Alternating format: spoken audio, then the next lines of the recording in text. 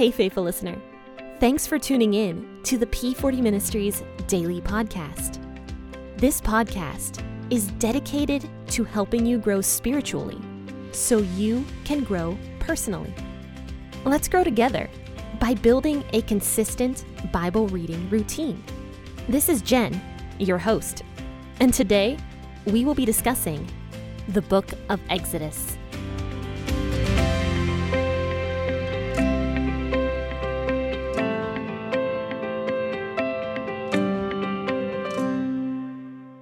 Hey, faithful listeners, this is Jen here with the P40 Ministries podcast. Happy Friday, and thanks so much for tuning in this morning. So we are going to be reading out of Exodus chapter 2. I finally got used to saying Exodus in this podcast because since season 2 has come out, I have consistently said Genesis because I'm still so used to saying that we are in Genesis when we are not. So we are going to be in Exodus chapter 2 today, verses 1 through 25. So turn with me in your Bibles, or if you are driving, don't do that. Just go ahead and look at the road and listen along. But for the rest of you who are sitting at home, make sure to grab that cup of coffee and your Bible. I will be reading out of the WEB version of the Bible this morning. In those days, when Moses had grown up, he went out to his brothers and saw their burdens. He saw an Egyptian striking a Hebrew, one of his brothers. He looked this way and that way, and when he saw that there was no one, he killed the Egyptian and hid him in the sand. He went out the second day, and behold, 2 men of the Hebrews were fighting with each other. He said to him who did the wrong, "Why do you strike your fellow?" He said, "Who made you a prince and judge over us? Do you plan to kill me as you killed the Egyptian?" Moses was afraid and said, "Surely this thing is known." Now when Pharaoh heard of this thing, he sought to kill Moses. But Moses fled from the face of Pharaoh and lived in the land of Midian, and he sat down by a well. Now the priest of Midian had 7 daughters. They came and they drew water and filled the troughs to water their father's flock. The shepherds came and drove them away, but Moses stood up and helped them and watered their flock.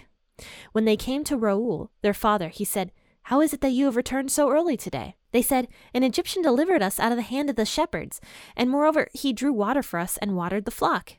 He said to his daughters, "Where is he? Why is it that you have left the man? Call him, that he may eat the bread." Moses was content to dwell with the man. He gave Moses Zipporah, his daughter. She bore a son, and he named him Gershom, for he said, "I have lived as a foreigner in a foreign land."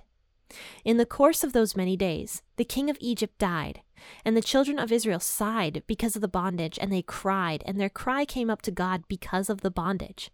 God heard their groaning, and God remembered his covenant with Abraham, with Isaac, and with Jacob. God saw the children of Israel, and God was concerned about them. I like that last verse. God was concerned about them. That's pretty powerful. But let's go ahead and start in verse 11 and talk about some of Moses' story here.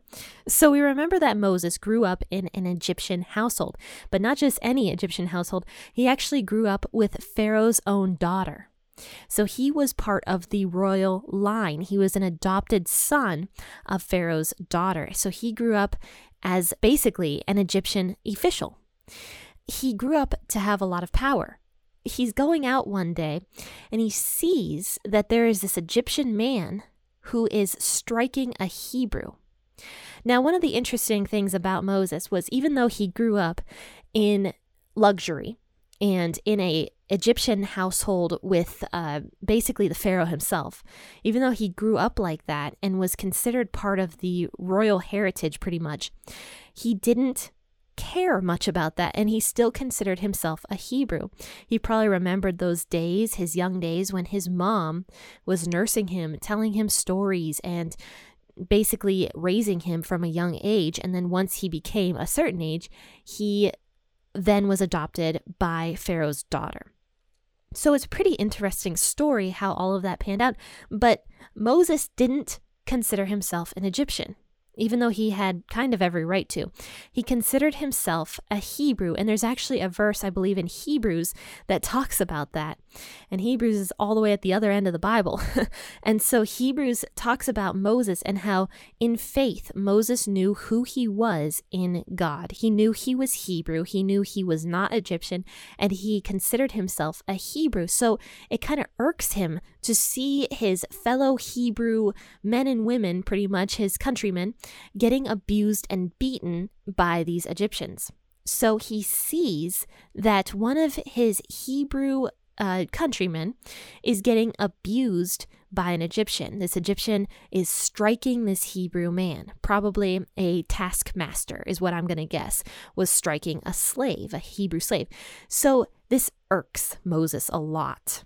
It just makes him really mad, and it says that he glances from one side to the next. He looks all around, and he's like, there's nobody around except this man getting beaten, this Egyptian, and me. So he kills the Egyptian man. And this was not the right thing to do. He knew he was wrong. Otherwise, he wouldn't have been looking all around to make sure he was in the clear. He was absolutely wrong to kill this Egyptian man. Perhaps there was a better way that this could be resolved, but Moses became a murderer. And I think there's another verse in the Bible, I believe it's in Acts, that says that Moses was probably around 40 years old by this point. So Moses was an established man. He was not a young child or a teenager or anything like that. He was an established man. He knew what was right and wrong, but he goes and he kills this Egyptian man. And it says at this point, he buries him in the sand. So, Egypt was desertous, and he buries this Egyptian man in the sand. And so after this, he thinks nothing of what he did, or maybe he did and he was guilty. I don't know. But one way or the other, he continues on his merry way. And the next day he goes out. And then instead of seeing an Egyptian and a Hebrew fighting, he sees two Hebrews fighting. And he gets kind of mad, and he's like, so why are you fighting? And it says here specifically that he asked the one who did the wrong. So the one that was striking the other Hebrew or hitting the other Hebrew, he asks that guy, he's like, why are you hitting your fellow countrymen? Like, what is wrong with you? Why are you doing this? And so this man who was in the wrong gets really mad because Moses is publicly humiliating him. And he says, who made you a prince and a judge over us? Do you plan to kill me as you killed that Egyptian?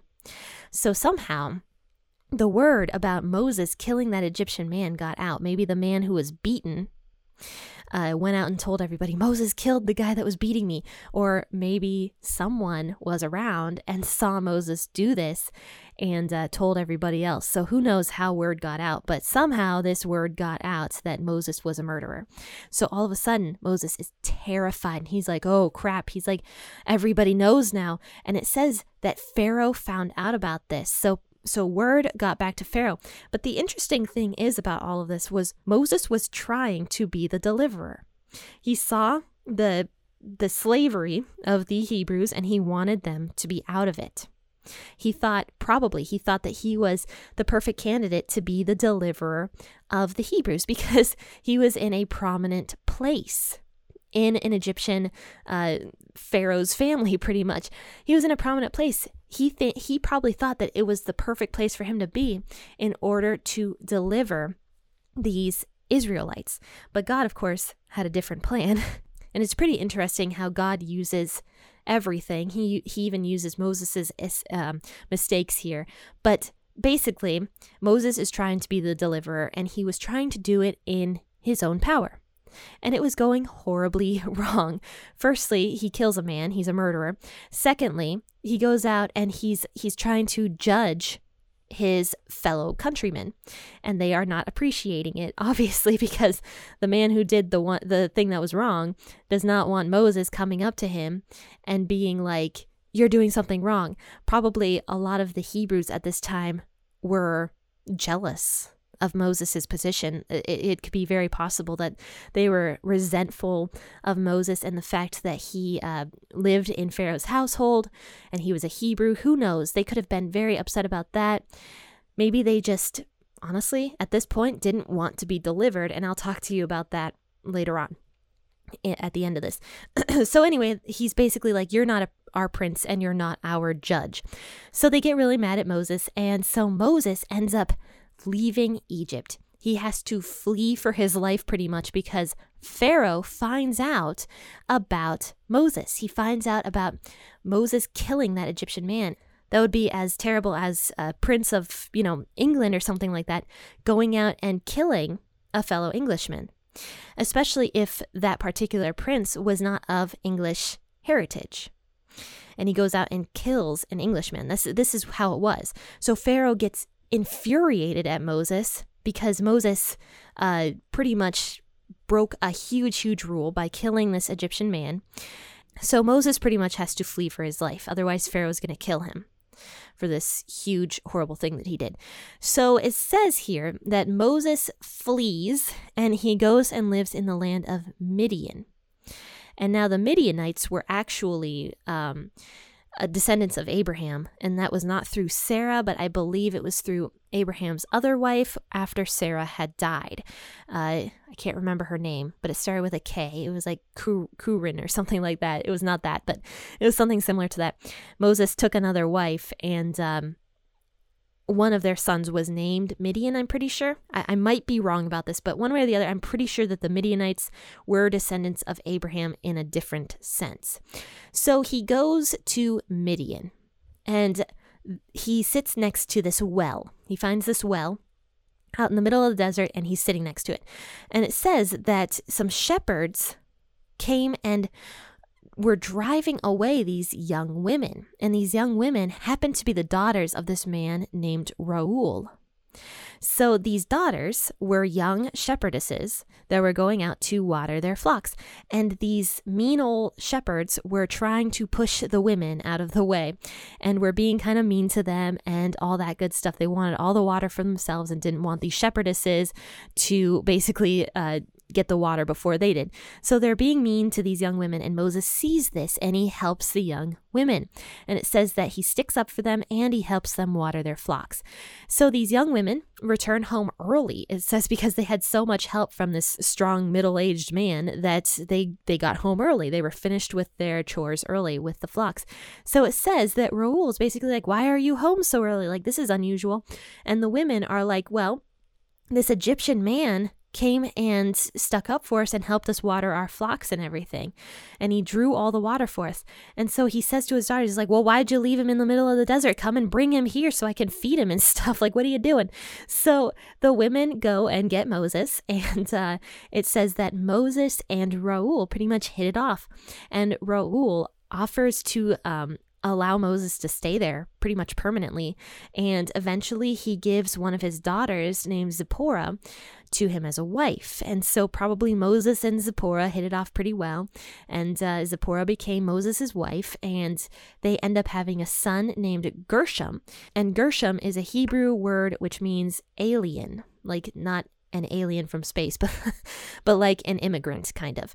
So he calls his son Gershom because he says, I have lived as a foreigner here in this foreign land. So after this, it says many days pass, so probably many years. Many years pass, and this king of Egypt who was going to kill Moses ends up dying.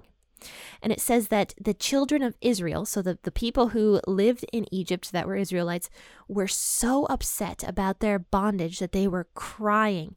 And it says that they were crying so much that their cry came up to God because of their slavery. They were just bound, basically.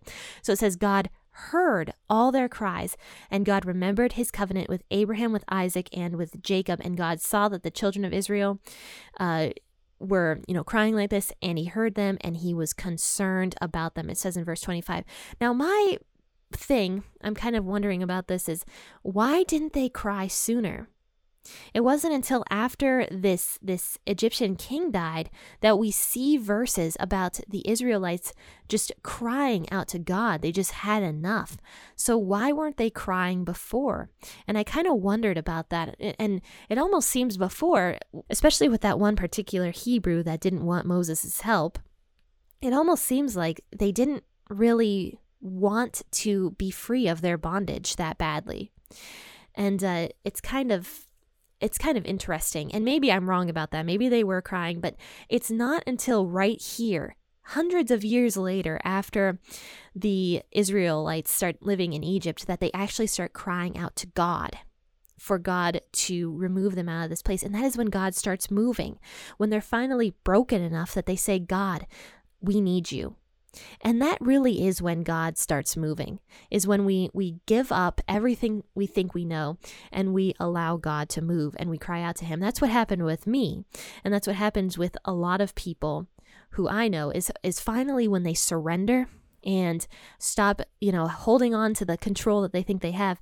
They let it go and they give it to God and they cry out to God. That is when God hears, and that is when God restores. So, of course, this was still going to take a few more years before God fully restored the Israelites, but it is coming very soon. And we'll talk a little bit more about that in Exodus and more about Moses' story then. So join me on Monday at 6 a.m. to discuss Exodus chapter 3, and also be on the lookout for the devotional book I have written, which is called Out of the Mire. It's an 8-week study on the life of Joseph. We just discussed the life of Joseph, and I am so excited about this Bible study. It means so much to me personally. It's great for anybody that is going through purposelessness and depression, or just feeling like your life does not make a difference. It's just a great study to do if you are feeling like you need some direction in life, if you are feeling like you are stuck in a trial, because God is a deliverer, and we're going to learn more about that coming up in Exodus as well. So, friends and faithful listeners, have a wonderful and happy weekend. God bless, and happy listening.